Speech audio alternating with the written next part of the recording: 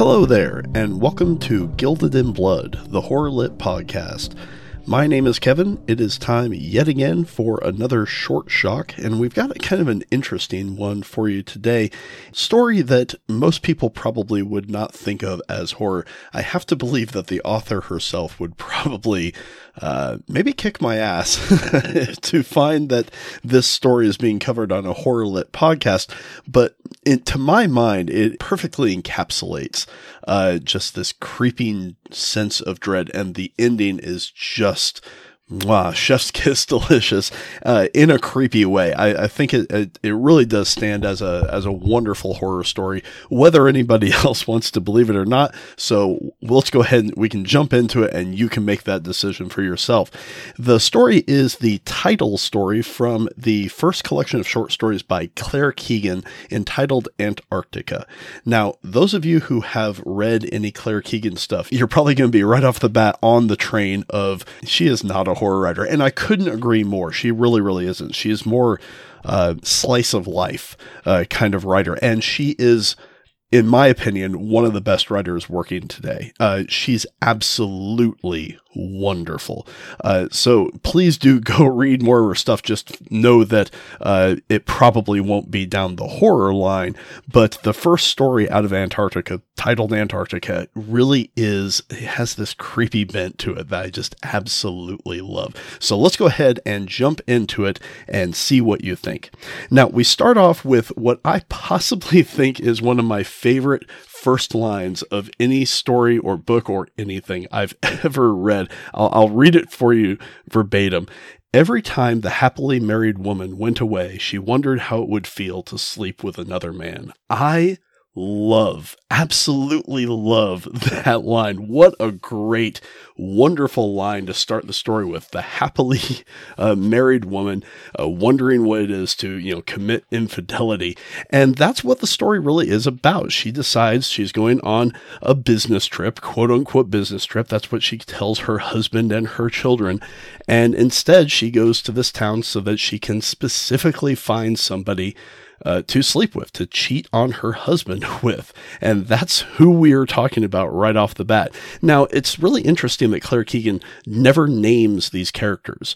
Really only two characters. There's the woman who is searching for a lover and the man who she eventually chooses, who she meets in this kind of skanky dive bar. She dresses up. There's a lot of intentionality about how she goes about this. She knows exactly what she wants. It doesn't have to be perfect. It just has to do what she wants it to do. So she dresses up. She goes out to a bar. She looks as attractive as she can. And eventually she starts talking to this man who almost seems tailor-made for this kind of thing. He's wearing this gold chain inside of a Hawaiian print shirt. He's just this. He's the kind of guy that a happily married woman might pick up at a bar to cheat on her husband with. He kind of fits the bill perfectly. And they go through kind of the motions. They make a little bit of small talk. They buy each other a drink. He teaches her how to play pool, which is the most stereotypical thing a guy can do to hit on a girl. Oh, no. Let me show you how to hold the cue. Yeah, we get it. I mean, we understand what's going on. And of course, they go outside. They're both kind of pleasantly drunk, and they walking around, and he says, come back to my place, I'll cook for you. And she's like, absolutely, that's kind of what I'm here to do.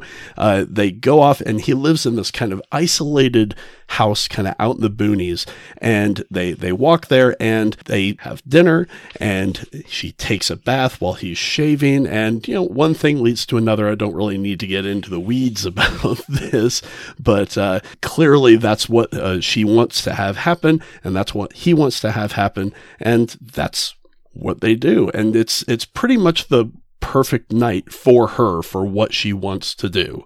This is exactly what she's looking for. And she still has maybe another day or two before she needs to, pack everything up and go back home. And until that time, she's going to spend it with this guy cheating on her husband. That's what she wants to do.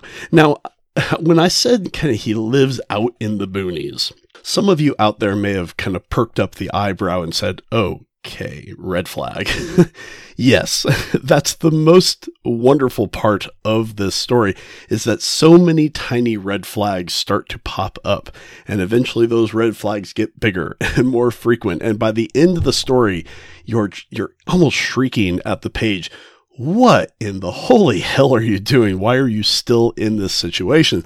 But Keegan, she's just such a goddamn good writer.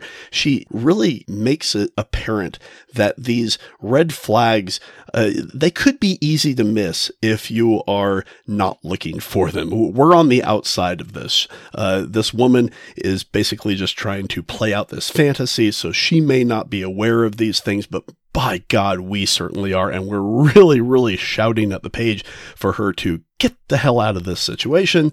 But it gets deeper and deeper. And speaking of red flags, after they do the deed, after they have sex for the first time, they're laying in bed, and she looks over at the clock radio on the table next to his bed, and she sees a shotgun cartridge, and she picks it up, and she's like, well, what's this? And his answer is really quite disturbing.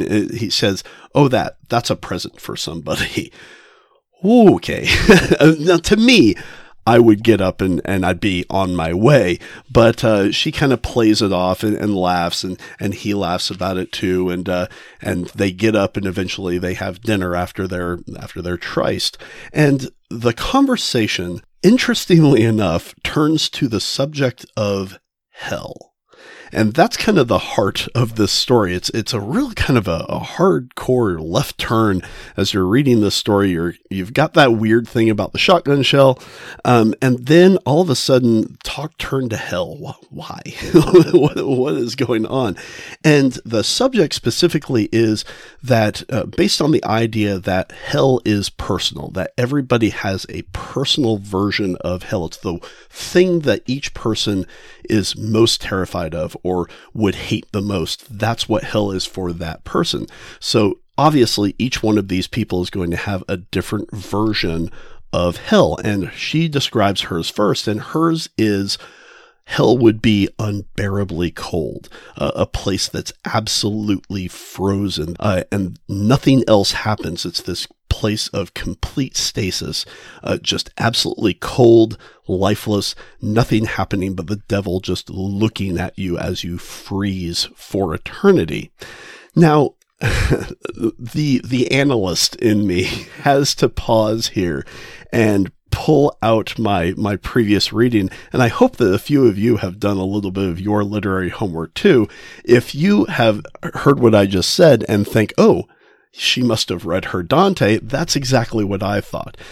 Those of you who are unfamiliar with Dante's Inferno, the first part of the Divine Comedy is where Dante is being led through hell by Virgil, and every layer of hell, or every ring of hell, it's this huge cone, this inverted cone that kind of goes down into the earth, and each circle gets smaller because each circle has fewer of that type of sin, and the top circle are the largest because those are kind of the more general sins, the sins of the body, lust, gluttony, things of this nature, and as you go down, you get more intentional sins, things that you have to kind of work at to be an evil person. And the very bottom, the worst circle is the frozen lake of Cocytus. And you would think that the worst thing in hell would be maybe the hottest burning thing, but it's actually not. It's cold, because cold is the absolute absence of life. There's not even any molecules bouncing off of each other. It is deathly cold. And Satan himself, Lucifer, is frozen in the ice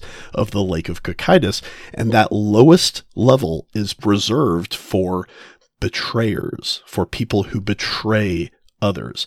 And it is notable that this woman is betraying her husband on this trip. So her version of hell kind of coincides with exactly what she is doing here with this random person. So it's really, really interesting. And she doesn't beat you about the head with it. It's perfectly fine to read this story and not have that knowledge in there, but it's so much more delicious to have that knowledge. It's an extra layer upon this story. So that would be her version of hell, is just being frozen, being stuck and frozen forever. And his version of hell is that hell would be deserted, that not even the devil would be there. He would be absolutely alone. Now, again, that's a huge red flag for me. The idea that the concept of being alone is something that he can absolutely not handle. So it's really, really interesting. So they both have these versions of hell that they're really terrified with. And of course they talk a little bit, well, do you even believe in hell? No, of course I don't believe in hell, and so on and so forth. And she asks him a little bit more about his apartment, which seems a little spare. It seems like it's not very well kept up. Says, do you have any neighbors? And he says, there's this old lady, and she's deaf as a coot. She doesn't hear anything. She kind of sings off, by herself and everything. And as they kind of cuddle for the rest of the evening, he specifically whispers, I'll miss you when you go. Alarm bells. This is not great. So she wakes up the next day early and kind of does the run, kind of gets her stuff together, leaves very quietly, doesn't wake him up, and goes back to her hotel, and calls her husband, asks how the kids are and all this kind of stuff, and prepares to go home. Starts packing up her stuff, and then all of a sudden he's there behind her at her hotel room, saying, you did not say goodbye when you left. I know it's kind of the mantra for this for the short story. Huge red flag, huge alarm bell. But instead of calling the police or instead of running in fear, the woman almost kind of seems to have this attitude of, well, I kind of brought this on myself. I ingratiated myself in with this person, and I pulled the run on him. So I need to be a little bit gracious, and agrees to, have lunch with him. And the conversation is a little bit heavier during this meeting up with this guy. Mentions that he was married once, that his wife left him and said that you wouldn't last a year without me. Boy, was she wrong. I've been surviving. But again, this is a nervous kind of thing to be talking about. And then ask, have you already checked out? And she says, yes, I don't have any other place to stay. I need to get to the airport. And he says, well, come to my place. I'll call you a taxi. Obviously, she should say no, but she kind of feels honor bound to say, sure, why not? One more thing, and gets to the apartment, and they eat a little bit, and then of course things start to get amorous again, and the mood this time is much weirder. Obviously, she's not terribly in the mood for this, but she feels that maybe she owes it to this person one more time before she heads off. But he is being very intense, very slow moving about this, methodically taking pieces of her clothing off. And she starts to find it erotic, but she still finds it a little strange. And she finds it even stranger when he opens the drawer and takes out handcuffs. oh boy. And she says, you'll like this. Trust me. I'll get you to the airport on time. Just, I want to do this one thing. And she, I've got to say, stupidly goes along with this. Yes. So she allows him to bind her hands to the headboard. And of course, there's, more kissing and so on and so forth. And then things take a really odd turn. He gets up all of a sudden, having her handcuffed and naked in this bed, and goes into the kitchen and fixes food. And she's like, oh, okay, something's very, very wrong here. And he comes back in with this tray of food and starts feeding her. And she's like, I don't want it. No, shh, go ahead and open your mouth, eat this. And she looks at the time and she's like, I'm going to be late. No, don't worry about it. I'll take care of this. Here, drink this coffee. I'll get the handcuff keys.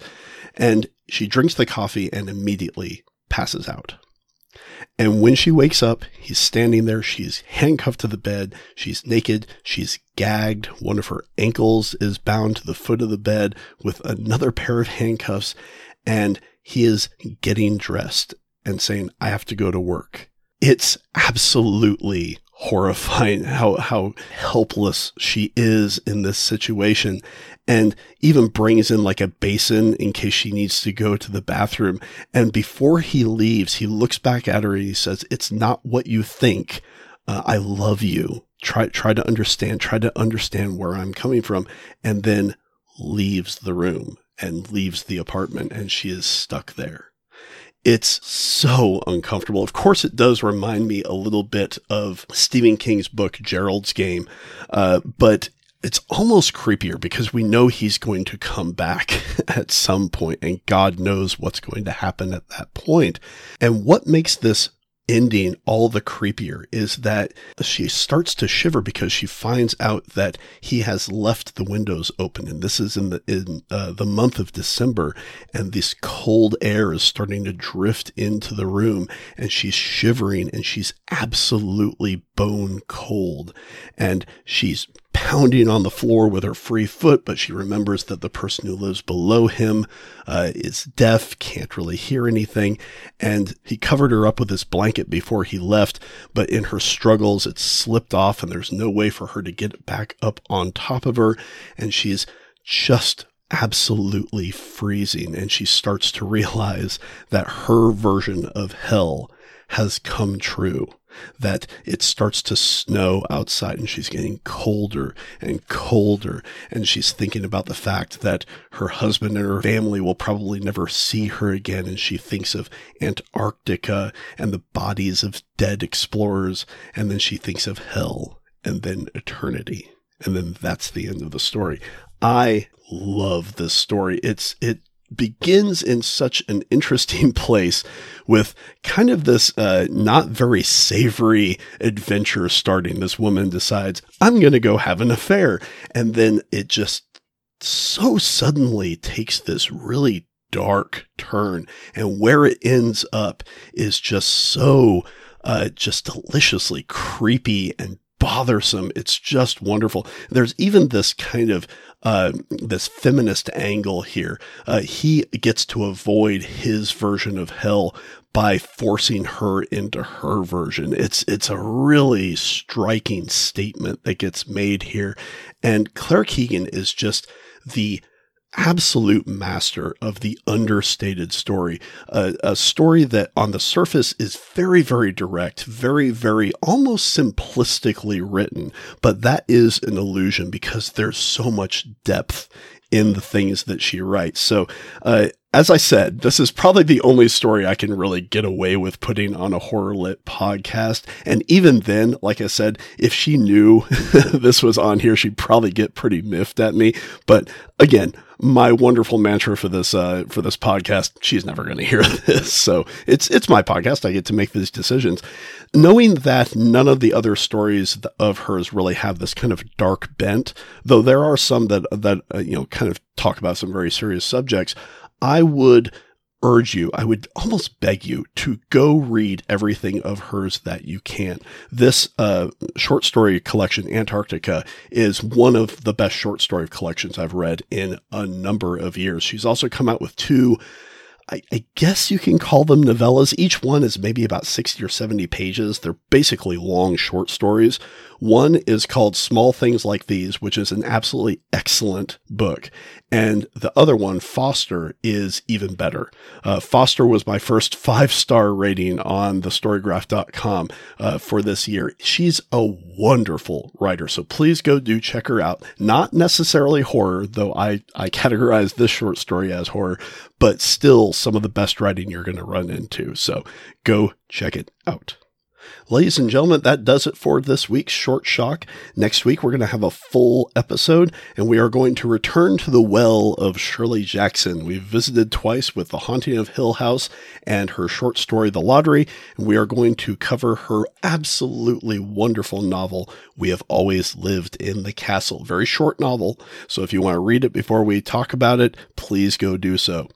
Thanks, of course, to Slaughterhouse for the use of his music. That's Slaughterhouse with a 5 instead of an S. You can find his work on Bandcamp.